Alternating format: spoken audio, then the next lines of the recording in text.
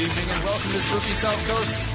Tim Weisberg here, along with science advisor Matt Moniz and the silent assassin Matt Costa.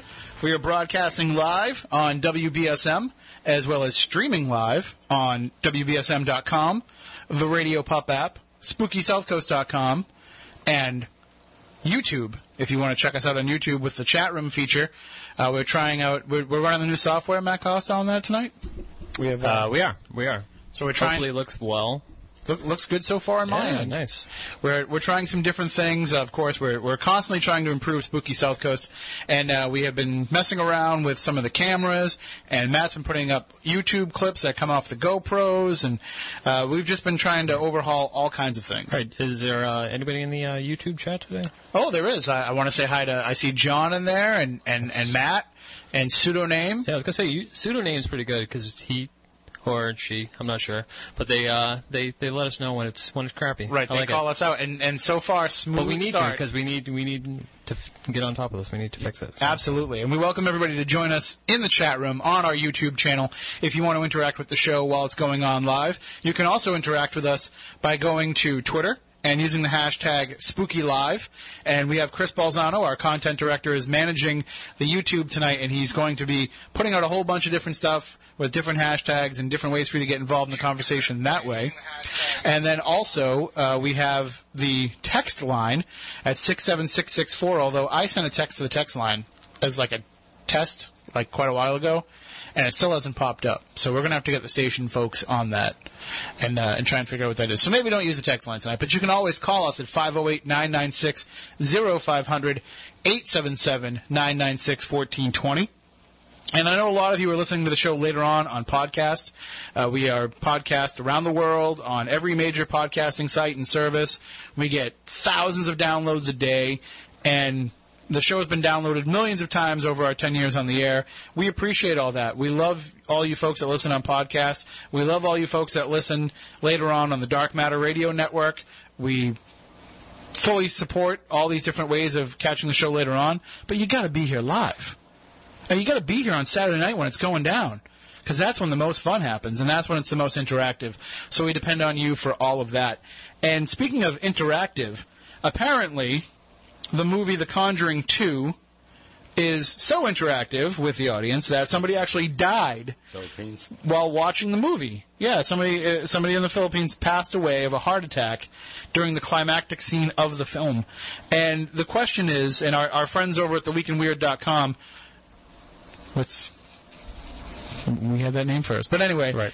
Greg and Dana over at weekendweird.com, they put up the story and asked the question, like, is this not great marketing for the film? And it's sad that somebody passed away, but if you are the studio, you're thinking to yourself, this is good for us. It's terrible for the person it happened to, but this is going to sell a lot of extra tickets to this movie. And I've seen the movie. I'd probably say it's as good as the first Conjuring. I don't know if it will replace The Exorcist as the best horror movie of all time, but it's a pretty decent movie. And as usual, there's some places that they should have gone that they didn't, and there's some stuff that they put into the movie that anybody who studied the Enfield case knows isn't true.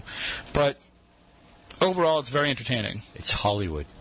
I understand that. And it's always going to kind of be that way. And speaking of Hollywood, we're going to be joined in just a little bit by probably Matt Costa and I's favorite film director. Oh, I know, right? This guy is he's like a god to us. And we are so happy that he could join us for just a few moments tonight. However, it's going to be for kind of a story that is a little bit ridiculous. And we're going to get into what the story is behind it. But if you go to WBSM.com and also on SpookySouthCoast.com, we have the story up there as well. But the story came out a couple of days ago that here locally on the South Coast, the Dartmouth Mall AMC movie theater was showing this new film called Range 15. And basically the movie is a horror comedy about military veterans battling a zombie apocalypse. And the director of the film is Ross Patterson. The film was written by a number of military veterans who wanted, they kind of got tired of the way that the military was portrayed in movies, and they wanted to come up with something that was accurate but also fun. And they wanted to make a movie that would be for veterans to watch and enjoy, and for active military to watch and enjoy. And so they wrote this script. They came up with this idea. Ross Patterson came on board as a director, and he's one of the stars of the film, and put a signature touch on it, of course. If you've ever seen any of his movies like FDR, American Badass, or Helen Keller versus the Night Wolves, you know what kind of Ross's tone is. So this movie is put together. They get some funding, but they also go to Indiegogo to try to get more funding, and they get an overwhelming response. It's the number 4 highest grossing campaign in the history of Indiegogo, I believe, if that's accurate. Ross can let us know in a few moments. But they were looking for, I think, $350,000, and they got over $1 million because people came out and supported the creation of this film, Range 15. And it's a combination of the people behind Ranger Up and what's the other company? Is it Article 15? The Yes, two different military clothing companies that have combined together to put this movie up. So it's called Range 15. And so the movie was showing at the AMC Dartmouth Theater, and the newspaper and the radio station, the local media around here, catches wind of the fact that the Dartmouth police put extra police presence at the theater Wednesday night during the showing of this film because there had been a threat against the film. Not a specific threat against the Dartmouth Theater, but just a generic threat toward the AMC theaters showing this film. And the police officials did not get any more in depth with us about what the actual threat was, or what the reasoning was. They just said that, this general threat had come out, so they felt it was in the best interest to put on extra police presence. Nothing happened, but I kind of want to get to the bottom of this story. So we're going to have joining us in about 2 minutes now. Matt's going to get him on the line for us. We're going to have Ross Patterson joining us. You got him on already? Oh, sure. Oh, yeah. If you want to do it now, that'd be great. So he's going to join us, and he's going to talk with us about the film and about this, this little bit of controversy that's surrounding the film. If you've never seen one of Ross's films, go out and watch. You can watch them. You can stream them online. They're available to stream online. They're well worth it. Moniz, have you ever seen? Did you get to see FDR American Badass? No, sorry. Oh man, a lot of them are free too. Yeah, you can watch the whole movies online. That's a good part about it. He wants it out there. He doesn't necessarily. What's it, Darnell Dawkins or something? Darnell Dawkins, Guitar Hero. Guitar Mouth Legend or something. Mouth Guitar Legend. Yep. That's good. There's the Pool Boy. Yeah, Drowning the Fury. That one's good. That has Kevin Sorbo and Danny Trejo in it. Danny Trejo's in this one, too. Right. Yeah. Right. So, people love working with him, and he gets a lot of big stars. So we're actually going to have him joining us in just a couple minutes here on the program, and we'll find out more about the story. And then coming up later on in the program, we'll be joined by Ken Gerhard. You know him as a cryptozoologist, and you've seen him on things like Monster Quest and some of these other cryptid-related TV shows. We're going to be talking quite a bit about the Jersey Devil tonight, as well as other cryptids. And you can join again in the conversation with us by going to the YouTube channel and jumping on board the chat room there. You can also jump on Twitter and get involved with the conversation there as well. And if you're joining in the conversation about the film, about Range 15 as we're talking about it, you can also use the hashtags Range 15 and Ranger Up, because those are what they're putting out there to help generate interest for this film and to help kind of keep it out there in the public eye. Because, again, this is a movie that was made by veterans, for veterans, and hopefully, the general public and civilians pick up on some of the humor. But there's a lot of jokes in it that are just for the military. And I think that that's great because, it really gives them kind of a sense of community and everything going on together. So it's going to be, wow, that was quick. It's almost like you have a history of screening calls. And setting things up over the phone. So we actually have joining us on the line right now. Oh, we're going now. What? We're good? Good. All right. Good. We have joining us on the line Ross Patterson, the director of the new film Range 15. Yes, how are you? Good evening. Oh my God, this is like a geek out moment for Matt and I to actually finally get you on the show. Stop right there. I'm blushing through the phone. You can't see it, but I am. I've got my freedom boner. Right, there you go. Absolutely. I hope you do. I hope you do. So you're a blanket for it as well. You're an award-winning filmmaker. You are a New York Times best-selling author with At Night She Cries While He Rides His Steed, the first romance novel for men. You've done all these great films that we were mentioning before. How did you get involved with the Range 15 project? Wow. There was a lot of prodding. There was a lot of there was some fireworks sent over my house. There was a limousine sent with Puerto Rican women. I don't even know why that race they chose. No, in all honesty, I'd gotten an email from Jared Taylor, who had said to me, "Hey, I'm a huge fan. I loved FDR American Badass. I'm a veteran, and I have this script, and I think you are the only guy who could do this movie." I read the script, and I got right back to him, and I said, "You're right. I think I am the only guy that can do this movie, and let's give it a go and see how it all shakes out." And this movie was, and if you go online and you watch the original campaign video that was put out to try to get it made, this is a movie that was made by these veterans, created by these veterans because of the way that they felt they'd been depicted in other films. Correct. And again, like with the body of work that I'd done, once I opened up my production company, I was essentially making the craziest comedies that I wanted to see and that I wanted my friends to see. Little did I know there was another community out there that had just the right amount of dark sense of humor that I had, and they wanted to make the same type of movies that I was making, but starring veterans and for veterans. So we were able to gel almost immediately from the minute I flew in and got to meet these guys in person. And you were able to get some pretty notable veterans to be in the film. You have some Medal of Honor award winners who are part of this film. I mean, this is something that everybody seemed to want to get involved with. Yeah, everybody wanted to get involved in it. But I will say this: there was other veterans who thought that they pushed it too hard, that the script was too aggressive, that the comedy was too. I don't want to say pushing the envelope because it not only pushed the envelope, but it ripped it to shreds. But there was some veterans who did not want to get involved. So the people that you see in this film actually wanted to be in this film, and they wanted to do this for the troops. I think often there's a misconception in Hollywood where you hear out of everyone all the time that, oh my gosh, we support the veterans, we support troops, we support our U.S. military. This was the first time that a script came along where it was actually like, all right, let's put your money where your mouth was. Some of them did it, some of them didn't, and some of them didn't do it for a lot of money, which was shocking.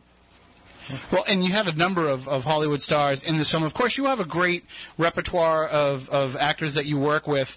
Obviously, when it comes down to being a Ross Patterson movie, you're going to look for Richard Riley. You're going to look for some of these other people who are in the film. But, you got William Shatner in there. You got Danny Trejo in there. Keith David, who, to me, is, just in the trailer, I'm like, this guy's just going to crack me up every time he's on camera. Yeah, and he crushed. What I told them was, look, you guys may not ever be able to make a movie again the rest of your lives. So whoever is in this movie, cast who you want. Cast your dream actors. Really go after the people that you've always wanted to work with and that you've admired on screen or seen, overseas when you were in, deployed. And I'll see if I can make it happen. Shatner was number one on their list. He was the first one to sign on. Danny Trejo was another fan favorite of theirs who had been in a few of my movies before, and then, Sean Astin. When they came back with Keith David was someone that I had tried to hire for, I think, 5 movies in a row, but he was always booked. For whatever reason, our schedules matched up on this. He was able to do one day, and that was the exact day that we needed him for, and it was, that one was some movie magic on that one. So, of course, we're talking about Range 15, which is the new film by Ross Patterson, and it's out in theaters now. There's an even wider release coming, but it was shown here on Wednesday night at a local theater, and we have the news story that there was some sort of a threat made to AMC theaters for showing the film. The police didn't give us any kind of details. Do you know anything about this threat and what exactly the beef was with the film? Yeah, I do. I mean, what happened was, the trailer exploded online. It got about, collectively, I would say 6 to 7 million views. The interest started to build among the public, and it just kept growing and growing and growing. And the next thing you know, we're in over 500 theaters. We're starting to get listed in 600 theaters. The horrific incident in Orlando happened, and, that was related to ISIS, and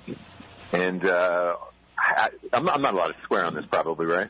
No, but we do have a dump button, so. Yeah, okay. Well, with the BS that it, happened there, and whatever their beliefs are against America and against, veterans and the troops, and our movie was, released the same week as that tragedy happened, and there was a memo put out, amongst their organization of, hey, let's attack veterans, let's attack movie theaters, and this movie at this time was the perfect target, if you will. So you were targeted by ISIS with this film. Correct. Wow. We probably got calls from 10 to 12 cities about this film in particular. Luckily most of them were I want to say handled in a very thoughtful manner where, me personally, the last place you want to attack, as a theater is a place that there's going to be 1 million veterans at during the week. So the conceal and carry there in most of these theaters is pretty high. Right, yeah. I wouldn't want to go against any of these guys, in particular any of these guys that are starring in the movie. I don't think, in the end, look, the movie opens. It was phenomenal. It was safe. Nothing happened. And I think that in the end, having a movie, written by veterans, starring veterans, produced by veterans, with the biggest veteran organization supporting it, nothing was going to happen in these theaters in the end, to be honest with you. Yeah, and I think that if anything, it kind of shows that by making this movie, it's kind of put some fear into ISIS and showing them that this is what happens when you have a military united and a people united behind them, and that no matter what kind of threats they make, in the end they're empty because they're going to back down from the collective might. Yeah, and I mean, Tim Kennedy was the first one, when the first report came through that they possibly, might want to attack this film. Tim Kennedy, who's one of the stars in the movie, one of the producers in the movie, and just an all-around American badass from the UFC, and he was also special ops. It's like, do you really want to tussle against that guy? Right, exactly. Yeah. No, you don't. So he came out and made a statement and said, "Look, everybody, stay vigilant. Go see the movie. Be who you are on a regular basis. Just know that, that there will be at least 10 to 20 veterans in every movie across the country, and that nothing will happen to you. You will be safe on our watch, and you can go see Range 15 and not have to worry about anything happening to you while you're seeing this film." So, Ross, how can people go out and see Range 15? Obviously, the release is just going to continue to grow, I would assume. Yeah, it's there's screenings going on tonight as well. They'll be going on through most of September. You can go to tugg.com. That's TUGG.com. Like I said, it's playing in about 600 cities across America. You can buy tickets. If it is not in your city, you can request your own theater in your city, and Tugg will set it up overnight for you. And they have a minimum threshold that like 20 to 30 people have to reserve tickets for your theater, and the theater owners will show it. It's an unbelievable deal for an independent film, and we're grateful they exist. And again, everybody can go to TUGG.com and buy tickets. Well, hopefully we can put together a big enough screening out here that we can get you to come out here and hang out. I know that you've done that with some of the screenings of your other films. Listen, we don't usually do this here on the show. We've had a lot of, big celebrities on the program. We've never asked them to do it, but I'm gonna put you on the spot. The name of our show is Spooky South Coast. Can you can you tell the people that they should listen to Spooky South Coast, but can you do it as St. James, St. James? The name of the show is Spooky South Coast? Yes. SOUTHCOAST, correct? Yes, Spooky South Coast of Massachusetts. Yeah, absolutely. Ladies and gentlemen, this is St. James Street James. I hate road abbreviations, so I pronounce my last name. Right now, you should probably be sitting by your fireplace with a warm glass of scotch, no ice, listening to Spooky South Coast. Thanks, America. You're not only doing me a favor, but you're doing yourselves a favor, too. Well, thank you, good sir. Thank you very much. All right, Ross, thanks so much for joining us, and definitely keep us up to date with the film, and, of course, we'll keep following you on Facebook and on Twitter at St. James, St. James. I will. Hey, thank you so much for having me. I really appreciate it. All right, take care, and good luck with the film. I hope it's a huge, huge success for everybody. Same, and look, F ISIS. Go see the movie that America's ever wanted to make. The best movie they've ever wanted to make. Absolutely. Thank you so much, sir. Have a good night. You too. And that is Ross Patterson. He is the director of the new film Range 15. Definitely go out there and check it out. And, wow, see that, Matt? We got St. James Street James to actually, give us a little pop for Spooky South Coast. That's great. I was a little nervous to ask. I was a little nervous, but I thought we had to do it. You got to. So, all right. Well, we're going to take a break. When we come back on the other side, we'll be joined by Ken Gerhart to talk about cryptids and especially the Jersey Devil. And, of course, we'll take your calls throughout the night at 508-996-0500, 877-996-1420. It's Spooky South Coast. Back in a moment.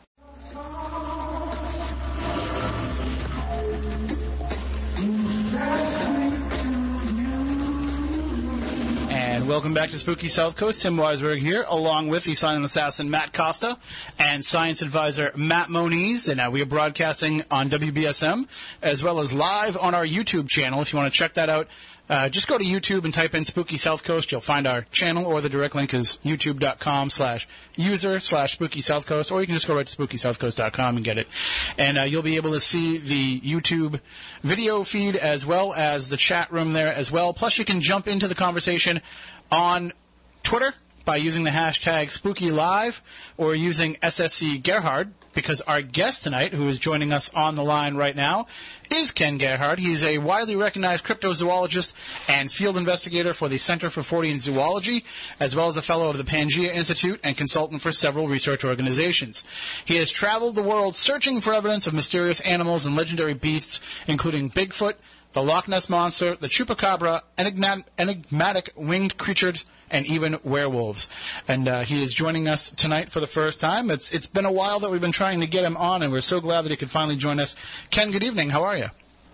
Good evening, gentlemen. It's definitely an honor to be here on your show this evening. Oh, and the honor is all ours, because you are somebody who, it takes a certain kind of person to be able to research these type of creatures, to be able to go down this path of trying to prove if they really do exist, and to be able to go into this knowing that you could spend a lot of time, a lot of years researching this without getting any closer to the truth. But knowing that you've been in it for as long as you have been, you must feel like you've gotten pretty close on some of the existence of these creatures. Well, truthfully, I can't say that I have, but as you kind of suggested, I mean, this is a prolonged investigation that literally should take decades. And, the field of cryptozoology was actually kind of officially started in the 1950s. And several generations of cryptozoologists and quote-unquote monster hunters have already come and gone. And they kind of we pass the mantle on, you know what I'm saying? So, I mean, it's something I'm passionate about, and I would love to solve any of these mysteries or find evidence that some of these cryptids exist. But I also am realistic enough to understand that I may too be passing that mantle on to the next generation to keep up the hunt. But what's interesting about it is, as you become, part of this legacy of the monster hunters, when you're doing it, it's almost like everybody's research is just adding another piece into the puzzle or peeling away another layer of something, and that it's almost like it has to be a conglomeration of different minds that come together to try and solve this question. Well, absolutely. And, I think we do have a solid network of investigators around the world, people that are very passionate about the subject matter, and also understand that, it is a pursuit where you have to be extremely objective and somewhat skeptical and scientific, because it is these are extremely remarkable theories that these things could exist. Some of these large megafauna creatures could be out there in remote wilderness areas still undiscovered by science.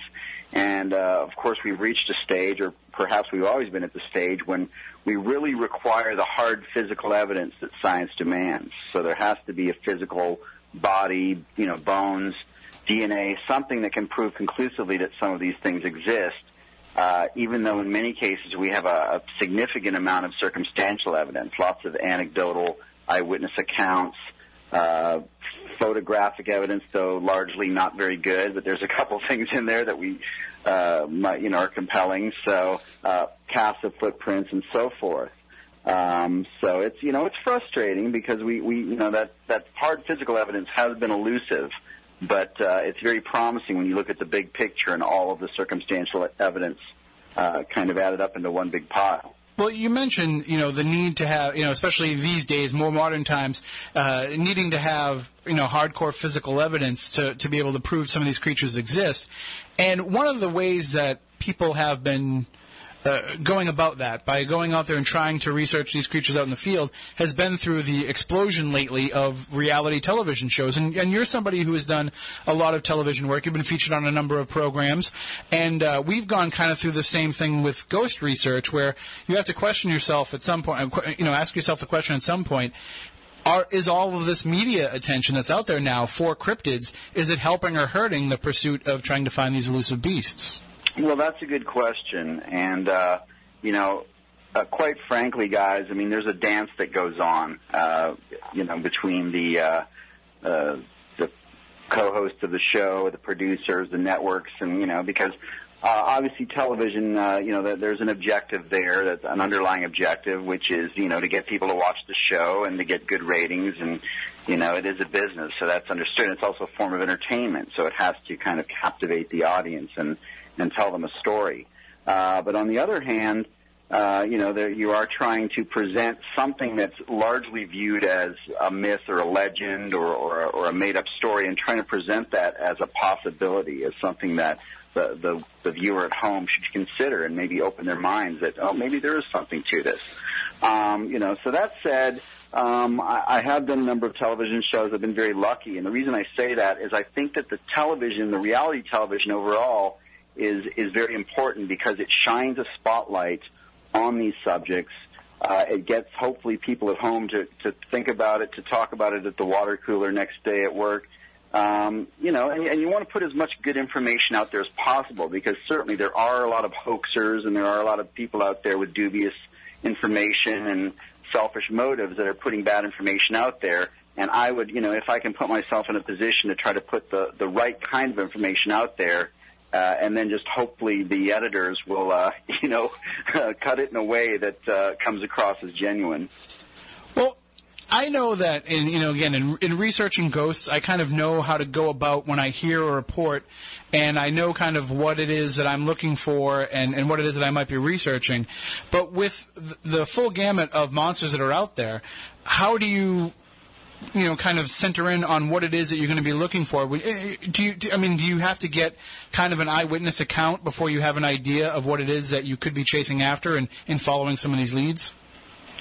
Well, first of all, there's always a clarification that has to be made, because the broad view, the perception of cryptozoology or cryptids is that it includes a lot of these really whimsical sort of creatures, things like the Mothman and Dogman and Lizard Man and Mermaid, things like that. that are really not very, obviously not zoological in nature. And cryptozoology really was started by actual zoologists that wanted to keep it as scientific as possible. It's the search for undocumented animal species. Theoretically, that could include something like Bigfoot or the Loch Ness Monster or Thunderbirds or Black Panthers. There are things that are zoologically viable, that could be large species out there that are undiscovered. And then when you look at some of these more whimsical things, then we typically refer to those as zooform. And zooform because they take on physical characteristics very similar to animals, in many cases combining them with the features of human and so forth. But I think most cryptozoologists and in fact most Fortean researchers view those zooform creatures as kind of supernatural in nature, almost more on the paranormal side than the physical flesh and blood side. So there's already a distinction in your mind between, what might actually be something that you're going to chase down and what might be a little bit more fantastical. Well, yeah, and again, I'm a traditional cryptozoologist, and I take that very seriously. So I have to look at things in terms of the known scientific, taxonomy, the fossil history, relationships and systematics, sound biology. Is there a habitat to support this creature? What does it eat? Where can it hide? Things like that, as opposed to just kind of dreaming up highly whimsical creatures and saying anything's possible, this thing could exist, because in some cases it's very hard to understand how something, for example, like the Mothman could evolve. It just doesn't fit into the paradigm of the natural world. Yeah, I mean, I think that is part of the problem with researching things as you do is, you could end up with something that seems like a very legitimate flesh and blood possibility that because it catches somebody off guard or because they can't quite categorize what it is in their own mind, it's almost like playing the telephone game where the original sighting gets distorted by the time you've gotten some of the reports of it. Well, that's true. And in the field of cryptozoology, we do largely depend on ethnological evidence, and that is, eyewitness accounts and also, legends, native legends and historical legends and things like that. But as I said earlier, there's not a lot of physical evidence, so you are putting a lot of stock into these eyewitness accounts. And what's promising in some cases is that you can build a pretty strong model or archetype of a particular cryptid based on eyewitness descriptions that are very consistent. And, that's Bigfoot is a perfect example. All over the world with Bigfoot and the Yeti and the Yeren and, you have all of these different versions of a Sasquatch all over the world, and people describe them essentially the same. They're man-like. They're much taller than us, like 6 to 9 feet tall. They're very muscular. They don't have a neck. They're very hairy. They don't have, they have kind of pointy heads. So that's kind of compelling from a circumstantial point of view, in my opinion. But I would understand why scientists and skeptics would say, well, that is not necessarily that compelling. It just could be a kind of a common perspective of what a wild man would look like. I mean, certainly, though, there's enough of, as you mentioned, these sightings of the Sasquatch creatures all over the world that seem pretty consistent. So when you hear that, I mean, that must make you think that there's either, the existence of this creature as people have described it over the years, or at least something that is feeding into this belief, some real flesh and blood creature that's feeding into this legend. Well, that's my position. But, there are skeptics that will argue and say, well, there's this thing called the global consciousness, and we basically, for thousands of years ago or even millions of years ago, there were these kind of man-like creatures, the early pre-human forms, and some of them were very large, perhaps like Bigfoot or Sasquatch. And maybe we basically carry this shared remembrance of a time when our ancestors lived alongside these things and were scared of them. And we've passed down this kind of belief system around the world, and that's why the descriptions are so similar, because it's part of our psyche or, our unconscious mind. So, see, to me, that's just as cool as it actually being a real living being. The fact that we could kind of, basically kind of thought form project it with our collective consciousness. Yes, absolutely. But, again, I tend to look at these things as biological problems. I think they're These are basically elusive, highly elusive animals, in some cases maybe highly elusive and intelligent animals that are living in very remote areas. They're very rare, and we simply have not discovered them yet, or have not found physical proof that they exist. We have a chat room going on our YouTube channel, and we have a question from Pseudoname in the chat room. He wants to know how you deal with hoaxers or practical jokers, especially when they come out with a movie and they have all this promotional stuff that will come out, and they always try to do this like viral marketing type stuff. How do you kind of weed out those hoaxers, and is there a way that you can do it, or is it kind of just, you've got to actually start looking into it before you can be sure? Well, that has been a big problem within the field of cryptozoology for you could perhaps say since the 19th century, if you wanted to, consider some of the things that like P.T. Barnum and other showmen were trying to pull off back then by presenting things as real-life specimens or monsters. The real problem in this day and age is that, of course, that the technology has come so far that it's very easy for people to fake videos and photographs and things like that. So I personally have really moved away from any type of photographic evidence. I just don't think that, at this point in the game, it just can't be considered as compelling, And in fact, over recent months, there have been several quote-unquote Bigfoot videos that have come out on YouTube and elsewhere that were, quickly revealed to be hoaxes and very cleverly staged by people that were just trying to get 1 million hits on their YouTube channel or whatever. So you have to look at the motive and so forth. And we've actually tried to question some of these hoaxers on the show before, and even then, even when you're caught in the hoax, you still can't get a straight answer out of some of them. Yeah, and that's the other thing is just learning how to read people. When you're conducting interviews and so forth. And I do have colleagues and friends who are in law enforcement, and you learn a little bit about interrogation techniques. And when I say interrogation, it doesn't mean that I sit them down in a chair and put a spotlight in their face, to make them sweat. It's about consistency. So oftentimes you'll conduct several interviews over a certain period of months, and you're looking to see if the answers and the descriptions are consistent, or if there are embellishments going on, or if they can't make up their minds, little things like that. But it certainly is difficult to separate the wheat from the chaff sometimes. Yeah, I can, I can almost picture you like shining that light, like, where were you in 1967 near Yakima, Washington?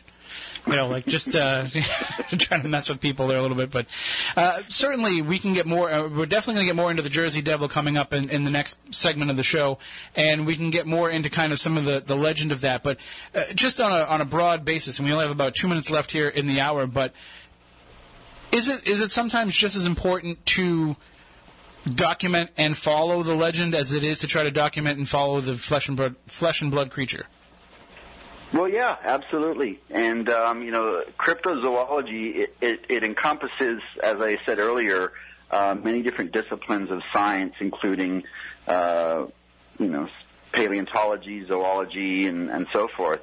But you also have to know quite a bit about, history and folklore and legends. That's kind of the other aspect. And there's a solid reason for this, and that is that many of the truly remarkable animal discoveries of the past century, and there have been some really amazing ones, all of those creatures started out as quote-unquote legends or myths. They were not viewed as being viable animals by the scientific community. They were considered to essentially to be native legends. And then once these animals were discovered, and the gorilla is a perfect example, the Komodo dragon, the okapi, the Vukwang ox, and so forth. Once all of these animals were discovered, then, we kind of had to look back and say, well, maybe we should have paid more attention to those native legends. I mean, we should have to, I guess, have a little bit of faith in, some of these other cultures that we sometimes look down on and say, well, they're just very superstitious and, they're making things up or whatever. But sometimes they really are trying to tell us something. Well, I certainly think that we have a number of those legends here in the South Coast of Massachusetts area where we are that, could very well turn out to be actual, flesh and blood creatures, but we've also had the problem here too, where we've become so settled in this area, I think, because this is kind of the oldest part of the country, and so we've kind of pushed a lot of these things as far into the woods as we can. And there's plenty of other places where these legends can endure a little bit better because, they still have that open space. So we can get into all that because one of those places where there's all that open space is the Pine Barrens, and that has given birth to one of the greatest legends of all time. So we'll definitely cover that in the next segment of the show. But Ken, where can everybody go to find out more about you during the break? Well, you could check out my website, which is kengerhard.com, KenGerhard, and I also have a Facebook fan page, which is Ken Gerhard Cryptozoologist. All right, so and people can reach out to you through both of those, I assume? Absolutely. All right. Well, we will, again, as I mentioned, we are going to take a break for the news. When we come back on the other side, we'll talk about the Jersey Devil. And no, we're not talking about the hockey team because this is the actual story. And, and the Pine Barrens are one of those places where, from everybody that I've never been, but everybody that I know that's been there, and I know people that live there, they say once you walk in there, they're like, yeah, as weird as you feel in the Bridgewater Triangle, you feel 10 times weirder there. So we'll talk about that coming up in the next half hour as well. Real quickly, if you want to go to SpookySouthCoast.com, we have links there for the upcoming event with Stephanie and Nicole that they're having at Stephanie's place at Work at Burke Wellness, and also a link for the next Legend Trips event. So we'll be back in just a moment with more Spooky South Coast.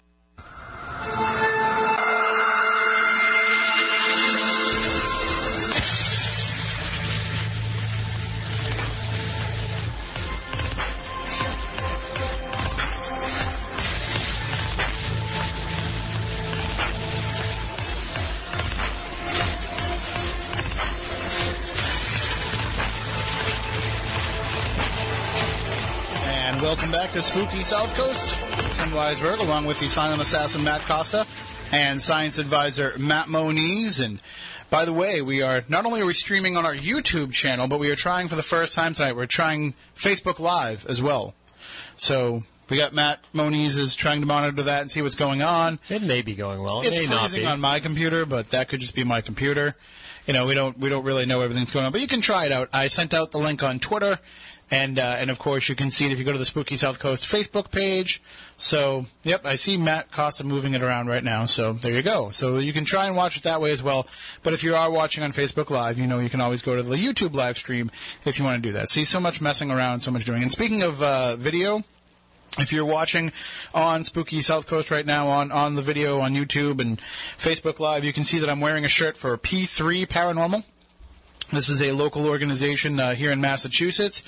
Bill and Karen Prince are the main representatives behind this, and they are a great group located out of the Billerica area of Massachusetts. So if you want to get involved, you can just look up P3 Paranormal and see if you want to, maybe have them come along for an investigation, or if you just want to find out more, you can reach out to them. They're on Facebook as well. So I highly recommend. Great people. And of course, if you want to send us a shirt to wear here on the show, you can send it for any one of the Spooky crew members, or send one for all of us, or hats, or whatever. This is how we're going to help promote paranormal groups, because we just can't feature them all on the air. So we figured this is kind of a good compromise to be able to put the word out there about different paranormal groups without having to, have it interrupt the content of the program. So P3 Paranormal, thank you for the shirt. And if you want to send them to us, our address is right on SpookySouthCoast.com. You can send them to us here at WBSM, and we'll be glad to wear them on the air, as long as they fit. Don't try and squeeze me into a medium. It just won't work. So joining us tonight, we have our guest, Ken Gerhard. He is a cryptozoologist, and you've seen him on a variety of different television shows. And Ken, one of the things that we really want to talk to you about is the Jersey Devil, because this is one of my all-time favorite legends, in addition to being, the possibility that there could be an actual creature. But from all the accounts, I mean, I don't think this is actually a flesh and blood creature. Yeah, people often do ask me about the Jersey Devil. It's a fabulous American legend, perhaps one of the best ones that involved a strange creature. As we mentioned earlier, I would kind of label the Jersey Devil as more of a zoo form than an actual cryptid, and the reason being that, first of all, you've got this fabulous description, and keep in mind that the descriptions actually do change a little bit depending on who you talk to, but the basic archetype is a 3.5-foot tall creature that stands on its hind legs, kind of body like a kangaroo, a long snout or muzzle, some people have described it as looking like a dog, perhaps, or a horse. Some people have described it as having horns on its head and also glowing red eyes. It is generally described as having kind of bat-like wings and a long forked tail, kind of like a devilish tail. So you're really talking about a chimera, a mixture of all kinds of animal traits kind of all lumped into one. So, again, there's nothing in the fossil history that really comes to mind. Moreover, you have this backline, this story of, how the Jersey Devil was essentially, the spawn of either a witch or a woman who was involved in witchcraft or who had cursed her child. So, I mean, you have all these fabulous elements, and moreover, the eyewitness descriptions are scant. I mean, you have one period in early part of 1909 when, for about 3 weeks, there were newspaper stories all over the Atlantic coast about the Jersey Devil. It was being cited on a daily basis. Tracks were being found, and then things got pretty quiet pretty quickly. And then you have these, and since that time, you just have these random reports, 1930, 1950s, I believe. I've interviewed a gentleman who claims he perhaps saw the Jersey Devil in 1977, and so it's just one of the more frustrating cases as an investigator because there's not a lot of really compelling evidence there. But as a creature story and an American urban legend, the Jersey Devil is hard to beat. Oh, and of course, the original kind of the urban legend story begins, in the 1700s with Mother Leeds. But this is a creature, an idea, a concept that goes back to the Native Americans that were in that area. Well, yeah, that's true. That area has long been kind of considered. You kind of, talked about the Pine Barrens a little bit. It is a very unusual place. It's southeastern New Jersey. It's about 2,200 square miles. The area has never really been developed due to the soil, which is apparently very poor in nutrients and also very dry. So their agriculture never really took off there. But there are a lot of pine trees and thick forests and brush and so forth. I've never had the pleasure of being to the Pine Barrens, but I have friends who live and work in that area, and they always tell me that there's a really spooky feeling when you enter that region. And you kind of referenced the Bridgewater Triangle earlier, and there are other areas around North America that kind of have that mystique as well, So, I mean, I guess you could say that, considering the remoteness of the Pine Barrens and the size of the area, that there is a very small chance that there could be some living creature perhaps behind some of these stories, something that we haven't found yet. I mean, if we did, and it looked anything like these descriptions have been, that'd be a pretty unique combination of characteristics for one. I'd almost kind of wonder about what the evolutionary process was for this creature to exist.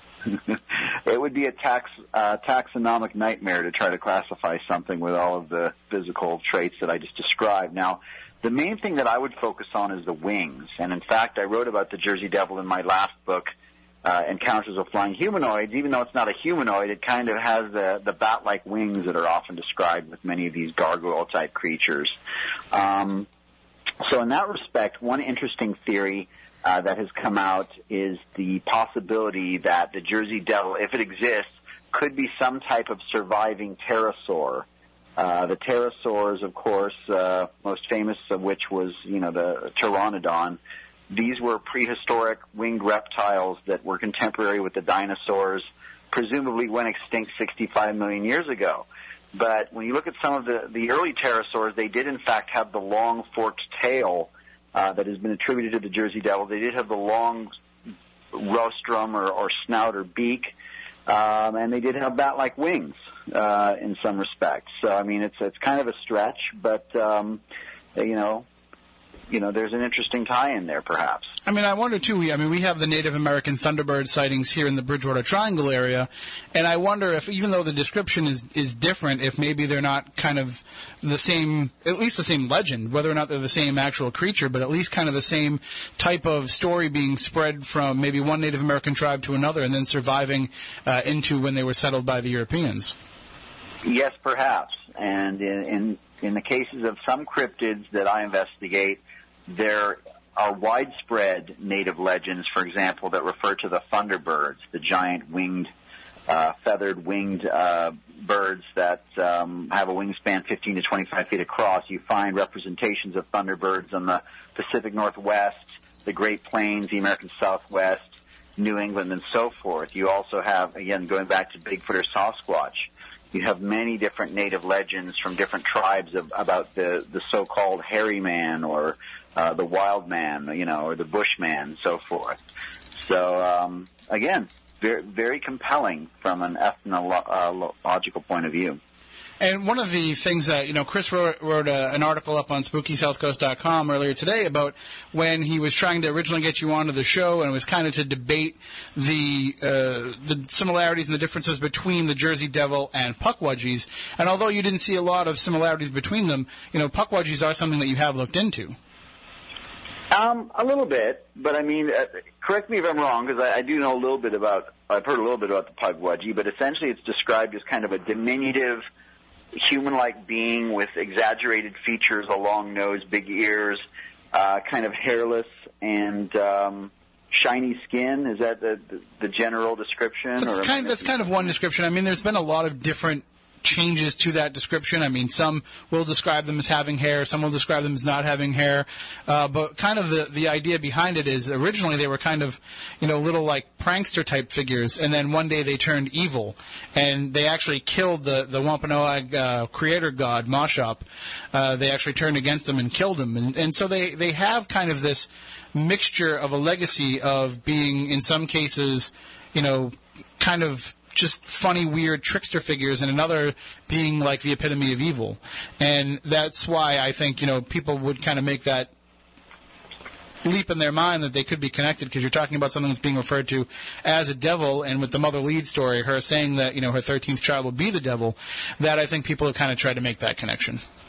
Yeah, absolutely. And so I get your point. So if these are essentially supernatural manifestations, then they most certainly could be related.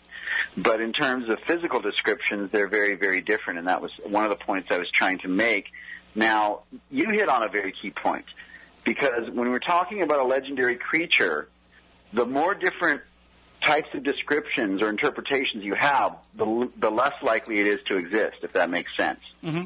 So we were talking earlier about how the Bigfoot descriptions are consistent all around the world.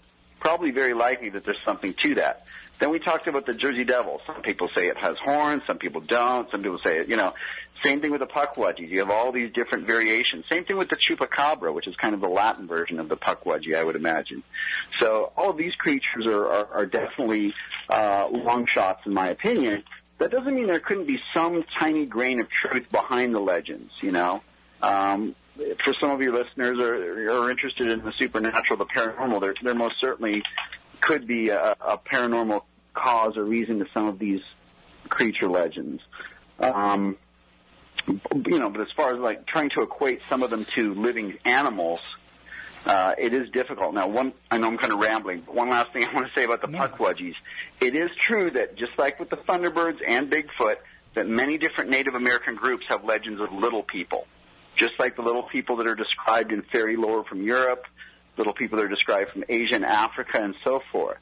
And they are often viewed as tricksters, kind of mischievous little imps that, the physical descriptions are often different, but, they are essentially human-like. So, you have to wonder if there is a possibility that some of those legends could be related to, actual pre-human forms, many of which were very tiny. You may have heard of the Hobbit or Homo floresiensis, which is a tiny little 3-foot-tall humanoid. They found its fossils on a small island in Indonesia. So we know at one point there were teeny little humans, and perhaps they were not Homo sapiens in terms of intelligence and so forth. So, maybe there's a connection there. And that's what I like. I like the fact that when you are able to take a look at these legends kind of across different cultures and across different geographical areas, you're not so willing to dismiss them as being a common folklore. There must have been a reason why, this imagery persisted in in different cultures that weren't connected or didn't stay connected over a long period of time. So there must be some reason. Either it goes back to very ancient times when everybody lived on Pangaea, or it is something that has persisted because there was originally some kind of truth in the legend. Yeah, those are the types of things that excite me. Even though you have to look at things in terms of probability. How likely is it that this scenario could play out? But it's unscientific in my view, and I'm just a pseudoscientist. I only play one on TV.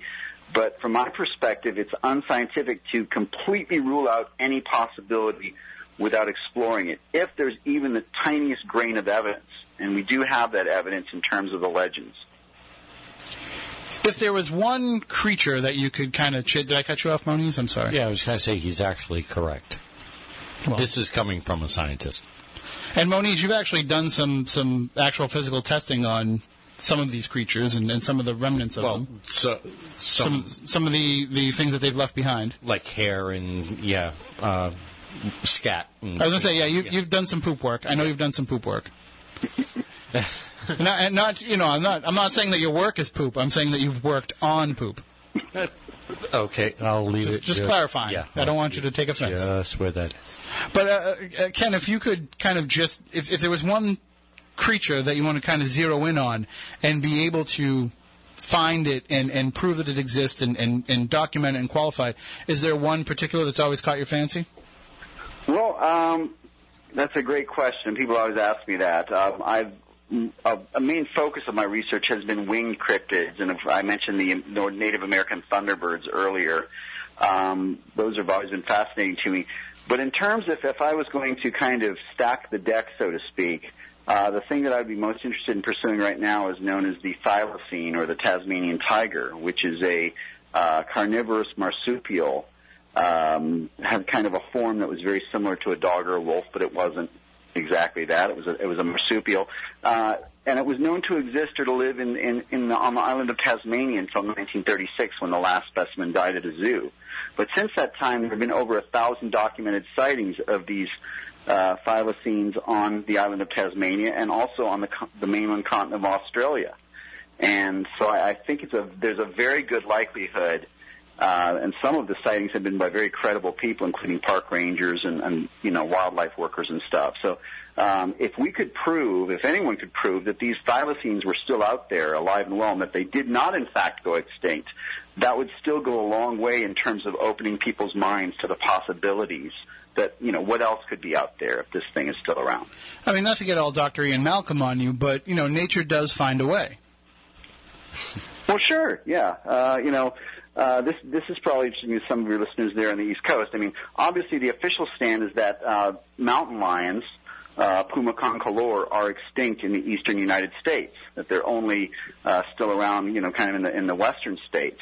But you do have cases, and in fact one was roadkilled in Connecticut just a few years ago. So mountain lions are, in fact, in the eastern United States, We don't see them. We might see evidence of their, passing through in terms of dropping some tracks and stuff from time to time, or prey. But there are things out there. We just don't see them, but they're there. So my Father's Day walk in the woods is now canceled. Well, we did have a couple of reports in the town over from where we are in Marion of a cop seeing one out right on the edge of the bog, and in Middleborough, a horse was attacked, and they were able to measure the claw marks and did say that the only thing that could have done this could have been a cougar. Well, again, walk in the woods canceled. That's a little too close to home for me. But I mean, that's, we just tend to think, Ken, that we are kind of masters of the earth, and that we as human beings have kind of taken over. And I guess you would probably assume that's a pretty big mistake to make when you're going up against some of these creatures that we just don't know if they're out there or not. Well, the 2 points I always try to make when I'm introducing people to cryptozoology is, one, a large percentage of the Earth's land surface is still considered wilderness area. About 46%, according to one recent study, of all the land. We're not even talking about the deep oceans and lakes. We're talking about land surface. Consider all the swamps and jungles, deserts, mountain ranges, tundra. I mean, there are many, many places that people don't go very often. And the other thing to consider is that new animal species are still being documented all the time. In fact, at least a couple thousand every year, although most of those are very small, things like mollusks and invertebrates and stuff, we do occasionally find something very large and remarkable out there. So yes, the scientific pursuit is a never-ending thing. Science books are constantly being rewritten, theories are being overturned, and that's why we do the search. Is there any creature that, any fantastical creature that you would hope would be real? I mean, I know trying to find something that you think is, legitimate and that has existed and might make a comeback, but is there any fantastical creature that you would like to see actually be a real living thing? Wow, fantastical. Well, I guess the Jersey Devil would be pretty darn cool, if you want to go back to that one. I don't know if I'd want to run into that thing. Right, that's the problem is if it was real, you'd have to actually get out there and try and categorize it and find it for yourself, and that's kind of a scary proposition with some of these. Well, maybe, on the positive side, maybe the state of New Jersey could, turn the Pine Barrens into some type of large protected wilderness area and recreation spot where people could go out and look for the Jersey Devil, and, it'd be good for the economy up there, and, they've already got the hockey team, so, they got a head start. Maybe just unicorns. Unicorns would be okay. They seem pretty tame. Until I get gored by one. So I didn't think about that. Unicorns would be pretty cool, too. Are you familiar with these things called Niripan? Niripan? Niripan. It's Indonesia. Plant people. Oh. No, I don't think I've heard of that one. That's it. You might want to look them up. They actually have a couple of remains. They're about 5-6 inches, maybe up to 8 inches long. They actually have physical samples, but they're being held basically by certain monks. There's certain samples that were taken. It's a mixture of plant and animal from what they've been able to determine. Well, that is very cool. Yes, I will look into that. Thank you for sharing the tip. That sounds like the new reality TV show, Finding Plant People. Well, the story goes that these things were created to protect the Buddha when he was living in that area in one of his incarnations. And these creatures were made from the forest and were to, lead people off, away from where the Buddha was. I once asked a Buddhist monk about those, and he just looked at me and didn't say anything. Because because he was on a vow of silence. Oh. So anyway, so Ken, what kind of project? I know that you have a couple of books out, as you mentioned, but what current projects do you have in the works? Well, I've been organizing an event that's going to be pretty cool. This is going to be August 6th, Saturday, August 6th, in the little town of Defiance, Ohio, and we're going to do the first ever Dogman Symposium. Dogman is one of the more whimsical zooform creatures that has been reported around North America. There are legends that go back to the 1800s, but there have been a lot of modern sightings in places like Pennsylvania and elsewhere, and it is essentially a modern-day werewolf. That's what people are describing, a large, hairy, upright creature with a head like a wolf. And so it's going to be fun because no one's ever done an event where we talked about this particular subject matter. So it's going to be myself, Linda Godfrey, Nick Redfern, Stan Gordon, Lyle Blackburn, David Weatherly, John Tenney. So all of us very experienced in terms of investigating the Dogman and other weird creatures. And so I'm looking forward to that. Anyone out there who lives in the Ohio area that, or just wants to go on a road trip and go find out about modern werewolf sightings, check out the Dogman Symposium. I also have a new book coming out. It's called A Menagerie of Mysterious Beasts. It's available for pre-order on Amazon, but it's not officially going to be released until September 8th. But that's a particular book.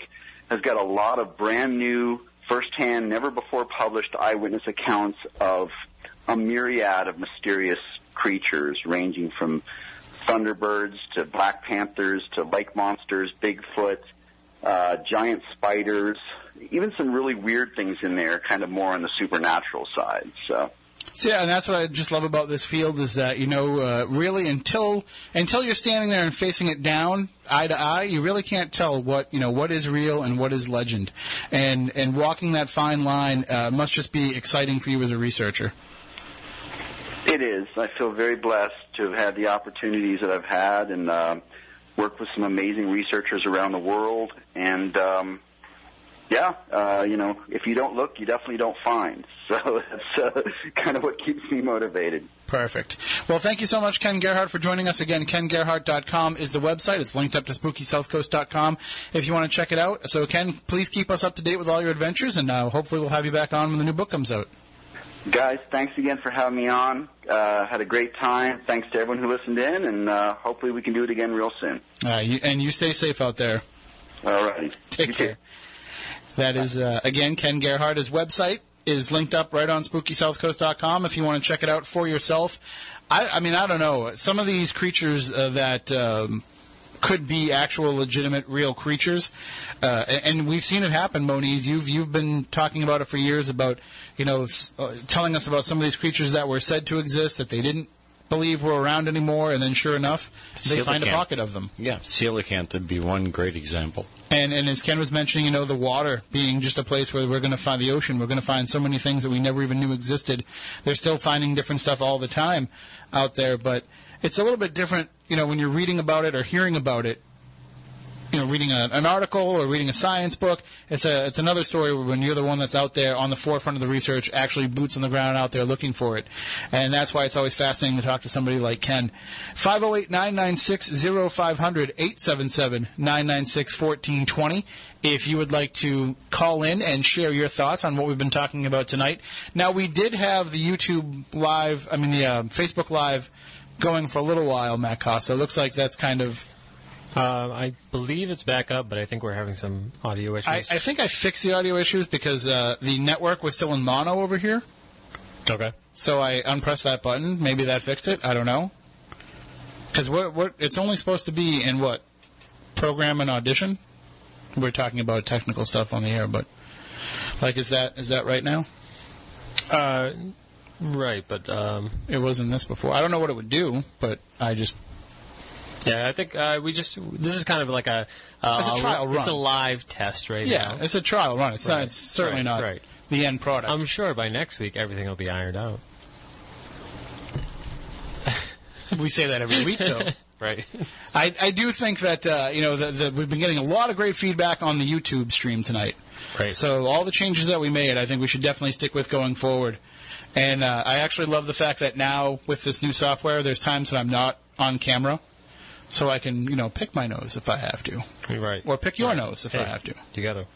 But certainly tonight we've had a bunch of great discussions. And one of the things that I want to revisit when we go down that cryptid path again, Moniz, he's wearing the shirt right now. Was that planned? Was that because of the topic, or did you just happen to be wearing it? Both. Okay. Well, he's got his Squatchachusetts shirt on right now, and you've actually had the chance to go out with these guys and look for some stuff. Yes, I have. They're good people. They're very dedicated to what they do. They take the search seriously, okay? And they look into the backgrounds and stuff like that. They have access to rangers and other professionals to help them if they find, evidence and stuff like that, also to get them into certain locations.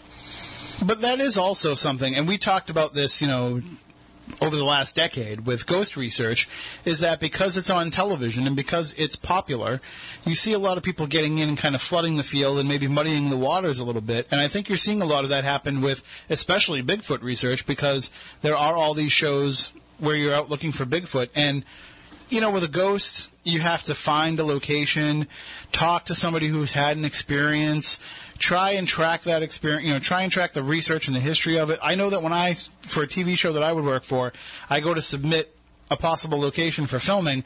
It has to have, this sordid history, and it has to have a lot of ghost interaction and reports. If you wanted to become a Bigfoot hunter, all you have to do is just walk out into the woods. Really? Yeah. I mean, if you want to call yourself one. Yeah. That's really all you have to do, and I think that kind of does muddy the waters a bit in cryptid research. Well, that's just Bigfoot research. Cryptids, you would be looking at all of them. Sure, but I mean, I just think that you can just, throw on a backpack and some camouflage, although why would you wear camouflage in the woods? Bad idea. But I know that they do because they don't want the creature to see them. I'd be more worried about the hunters seeing me. But, they go out there and they do this and they think like that's all that it takes to be able to be a researcher. But all that makes you, I guess, would be a field investigator because you don't know what it is that you're looking for and you don't know when you find, like, you want to be able, if you're going into this, I would assume, and I know that you have a little bit of a background in doing this, you want to be able to go into it knowing when you walk by something, okay, I can tell you what that is. You don't want the first piece of, animal fur that you find or the first piece of scat that you find to make you start thinking, oh, this could be it. This could be Bigfoot. Like, you want to be able to, just like a tracker, you want to be able to kind of know what it is that you're chasing down while you're chasing it down. Yeah. I mean, common sense. If you're physically tracking it, seeing it, and tracking it, you know where it stepped, you know what it touched, and stuff like that. That can be tested. That material can be tested. I mean, just walking out there blindly, if you're not an experienced woodsman or tracker or been trained in the art of trailblazing and looking at the stuff, then yeah, it's going to be a lot more difficult. But you've actually tested some things over the years that did have you scratch your head. Yeah. I've gotten some pieces of hair that came back as unknown primate. I sent, samples off to other people, and they don't know what it is because it has medulla. It basically looks like human hair, but it isn't, as far as I was told. And some of the microbes, the gut microbes that were found in the scat. See, most people don't understand that there are microflora and fauna that are in your digestive system. Mm-hmm. And they have a specific genetic signature. Like, these animals have this particular type, these animals have this particular type. And the microbes that were in there were from a primate, but wasn't human. Now, we don't have any primates in North America that, are indigenous. Somebody may have bought a monkey or whatever and got which is Matt Costa's dream. Right. But I'm saying we don't have any, real primates in North America. So, whatever it wasn't eating Activa. Yeah. Activa.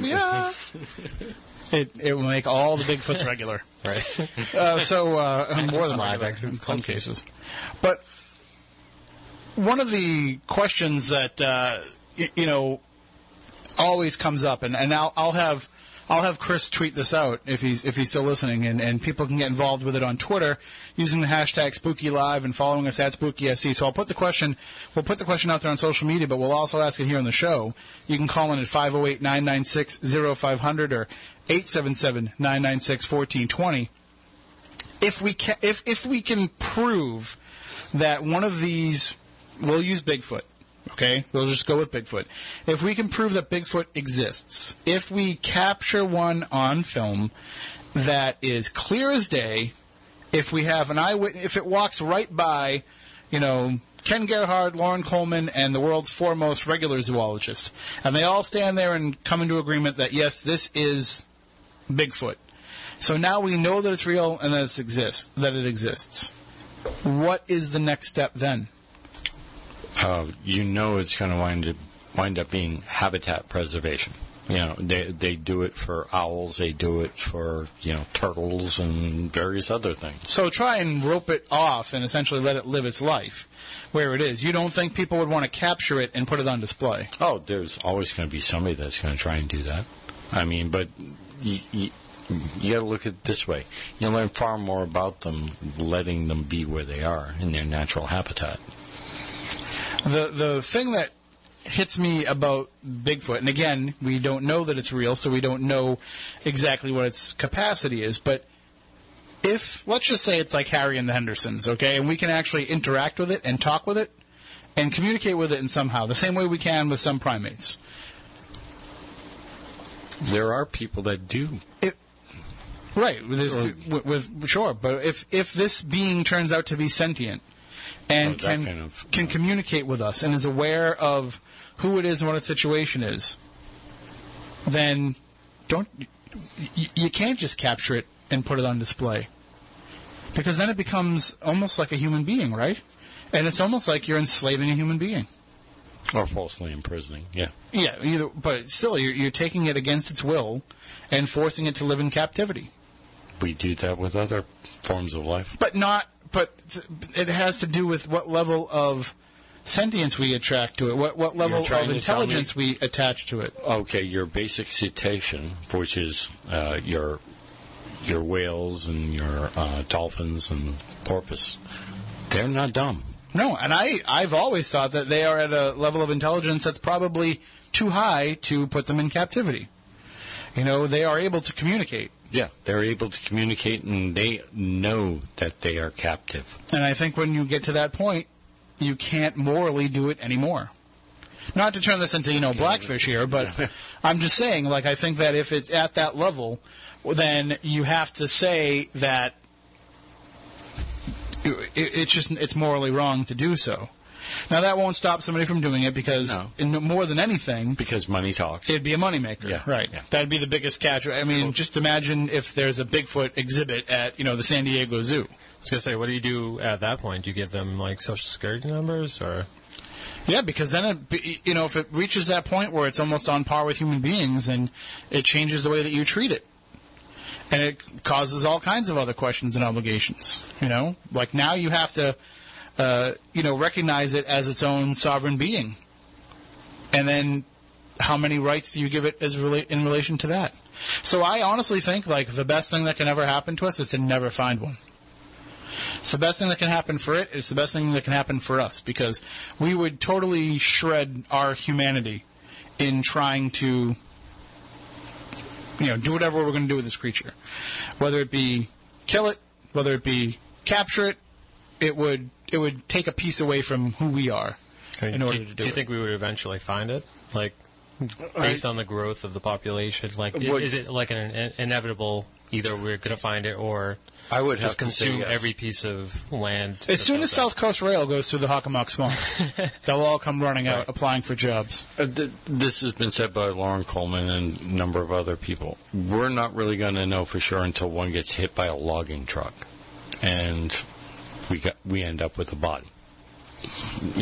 Or some hunter, think they have a grizzly in their sights, and it turns out not to be. I mean, if something like that would happen, do you think it would be as big of a cover-up as, say, an alien cover-up? Or Good question, Matt, because there are people that would want to keep this quiet, especially, like I said, if it happened in a logging road. You're looking at... Because we're talking about American jobs, too. Yes. Yeah, that would be the concern. Is now we know these exist. We don't know where they exist, so let's not cut down any more woods until we can figure it out. So you understand where I'm going with that? Yeah. So do you think it's already been covered up? I've heard that before, and you can't prove it. But I would almost think, and maybe I'm off base on this, but I would almost think that the existence of having an actual physical Bigfoot might outweigh whatever the income is you're bringing in with your logging company, your paper company, whatever. I almost think that would be a platinum card. But they wouldn't be able to control, because there would be science that would be stepping in, there would be governments that would be stepping in. They already own the forest, and they already got the contract. You understand what I'm saying? But science can only step in if it's allowed to step in. You'd be surprised.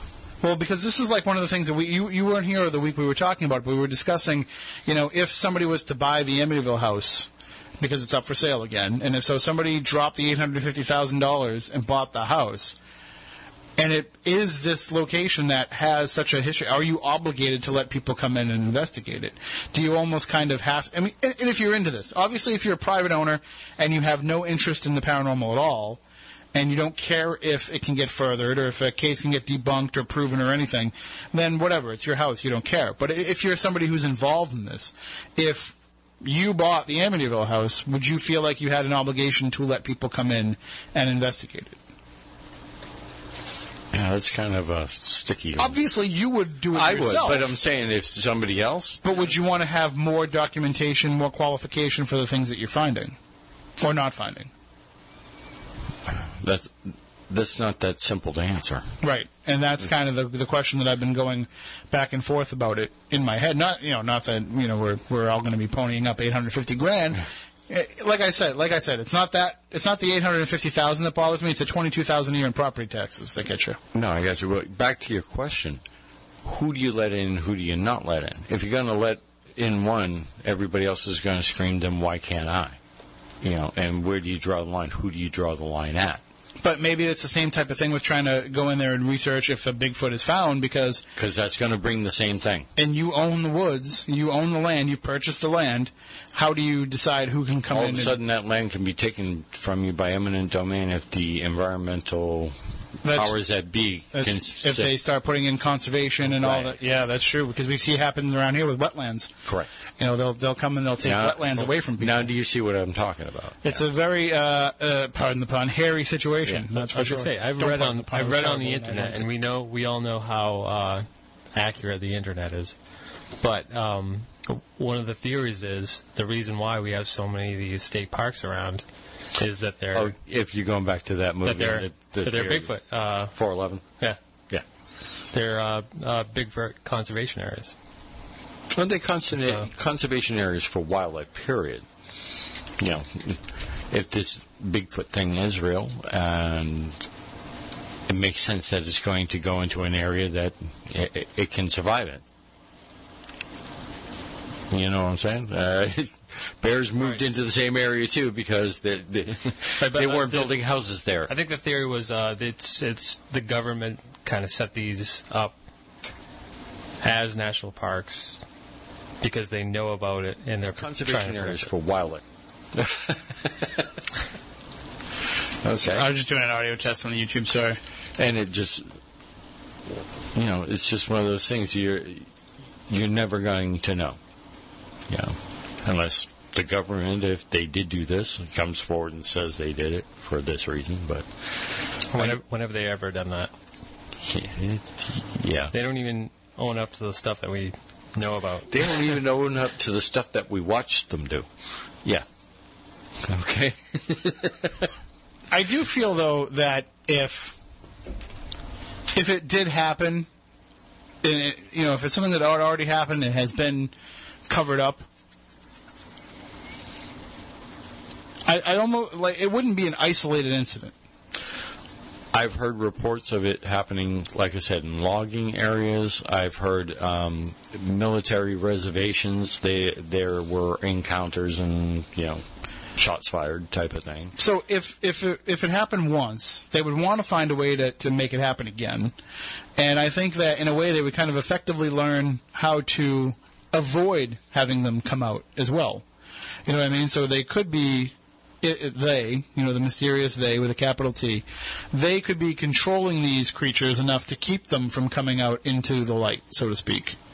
You know what I mean? Because this would have been something they would have gone back to. What are they controlling them for in the first place? That would be my question. Why do you need to control them? What's the purpose? What's the gain? Yeah.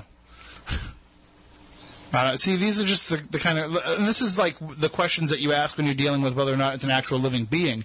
If you start getting into the supernatural aspects of it, the questions get even more crazy and out there. But these, just on a basic physical level, like if it is real, these are some of the questions that would come up. You're controlling a creature that's hidden.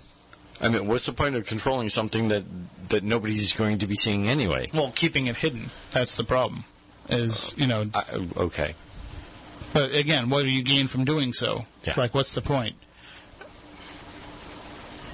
They go round and round in circles with this. I almost like the supernatural aspects of it better because at least those questions are a little bit easier to fathom for me. A little bit easier to deal with. And maybe the T-shirt that the paranormal, the Traveling Museum of the Paranormal and the Occult carries, weekandweird.com carries, Bigfoot is a ghost. Maybe that's the better way to look at it, because at least then it's not something that would bring up all these questions that would basically hurt our own humanity to have to answer. Explains the blurry pictures. Absolutely, yeah. But he would also be, the most successfully photographed ghost too, I think, because some of those Bigfoot pictures are still clearer than some of the ghost photos that I see. I can buy a Bigfoot in the woods more than I can an orb. Orb? You mean dust and moisture? Hey, well. Out of focus? So we do have a few moments in the show if anybody would like to call in. 508-996-0500, 877-996-1420. Those are the numbers. But Matt Costa, I want to talk about something that you have recently done a whole overhaul of the website of SpookySouthCoast.com. And it's still a work in progress, I know. Yeah, it's a constant process, I guess. I don't know. But I think it looks fantastic. I think that although I'm having trouble getting it to go home just by clicking at the top. But that might be our... I don't want to blame our internet because... No, there's like no way to link it to home, like without just hitting back. Like, on the Ken Gerhard bio page, I couldn't just click the Spooky South Coast at the top and go back to the home. Oh.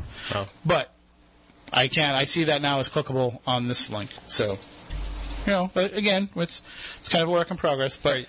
But we do have a few new features, and that's what I want to talk to you about, because one of these I think a lot of long-time, old-school Spooky South Coast listeners are going to be really excited about. That is the forum. The forum, yes. Right. Because we used to have a forum, but I think it was on one of those free, I think it was Pro Boards. Everything we do is on something that's free. That's true. We have no money to put into the show. Yeah.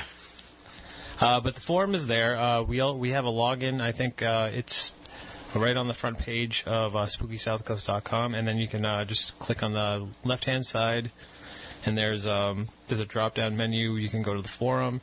You can interact there. If you have any ideas for some topics to discuss, you can also submit them. Right now, I think we just have a couple up. There's like a share your evidence. You can put some pictures, some audio, and stuff like that. Share your evidence. Show discussion is up there. Guest suggestion is up there. But it's really for you guys. You just have to create a login. Then you can, after you create a login, you can also sign in with your social media account if you like. If that's a little easier because everything requires a password nowadays. So, but we've got that. And I think that, you can bring back a lot of the feel of the old chat room, too, where it becomes like a community where the old forum, where it becomes a community where people can kind of go on and interact and share things kind of on a daily basis. It might be good for people who are listening on the podcast who can't necessarily interact. We would hope that you would interact with us live. But if you can't interact with us live for any reason, you could go on there, post your questions. Hopefully we'll be able to answer them. The question in the chat room, though, is, does the Konami code still work? I think I had to disable that. Maybe I can get it working again. So you still can't access you can't access the old one? I'm not sure the exact web address. You're thinking about the Konami code. I am. You had to think about it. It's been so many years. No, I'm thinking about how you do it on the computer. Oh yeah. So it was up, down, left, right. And B-A, and then enter, or space bar. I don't think... You didn't have to hit enter. So then it's not currently working, no. But I think we sacrificed that for the player at the bottom of the page as well. Bandwidth issues. We got to do what we got to do. But I do like that's back. We did say that we wanted to ask some people some questions. We wanted some feedback on some ideas that we had. We were talking about this earlier this morning, and we were saying, let's just put it out to the audience what it is that they're looking for. And I don't remember what the question was that we were supposed to ask. Do you remember? We were talking about a little bit about the video. Do people like the multi-shot things, or do they want more of a TV-ish format? Yeah, that's the key question, is on the Spooky TV. I think today, I kind of blended the two together. I think it was perfect. I loved what we did, how you got, I like this new stuff where it's jazzy. But you can still put stuff up there. You can still put information up there on the screen for people. You're able to run that Range 15 trailer during the news. It seems like this is a good mesh of everything that we kind of wanted to do. I think I apologize. I think I had two audios mixing at the same time as well, but it's a learning process. It is. And it would be a lot easier if we had interns in here and other people doing all the work for us, but we have to be... It's hard to get college kids in here on a Saturday night. I don't know. What else do they have going on, really? It's like the chat room, we tell people, like, please come and join us and be part of the chat room and enjoy the show live. And people are like, no, I can't be live on a Saturday night. I have things I have to do. No, you don't. Tim, skip it. Other people have lives. No, skip it. Come and hang out with us. It's way more fun. But yeah, no, I mean, that's... If you don't have anything to do on a Saturday night, which, I don't know, I don't, you don't. I haven't for a decade. So. But we're all just hanging out. Come hang out. But that's what I think people don't realize when they see all the technical stuff that's going on. We're trying to do all this while we're also participating in the discussion. So it's not like we have somebody in here that's handling all this stuff and putting it all together. Like, we're still actively involved in the discussion at the same time, and we can't really split our attention too much. So obviously the discussion will always take precedence first and foremost. Right. But we're also trying to just implement all these new ideas and new concepts to the show because we're trying to get it out there. Maybe you are in an area where, you have a Town Square media station. Write to them. Let them know that you want to hear Spooky South Coast on your local airwaves. And CC on us on the email, spookycrew@spookysouthcoast.com, so we know who you're talking to. And we'll see if we can get this out there and spread the spooky word. Right, you can go to WBSM.com, send them an email, say that you like the show. That helps us out. You can go to our YouTube channel. You can subscribe. You can share our website, whatever you... And speaking of subscriptions, if everybody that's listening can do me a favor, go to the Bristol County Media YouTube page. Look that up, Bristol County Media, and subscribe to it on YouTube so that if they get 1,000 subscribers, they can start offering the Bridgewater Triangle documentary via YouTube as a paid download, as a paid view, instead of having to, go to some of these other streaming sites. You can get it right off YouTube. So go to Bristol County Media on YouTube and subscribe. That will certainly help them boost up, and you can, subscribe to us as well. I think that about does it for this week's show. We will be back next Saturday night for another edition of Spooky South Coast. Until then, definitely keep up to date with SpookySouthCoast.com all week long because there'll be some changes coming. And we have all different things that are planned, including making sure you sign up for the mailing list. Make sure you do that while you're on there as well. So until then, for Matt, for Stephanie, for Chris, I'm Tim. We want you all to stay spooktacular.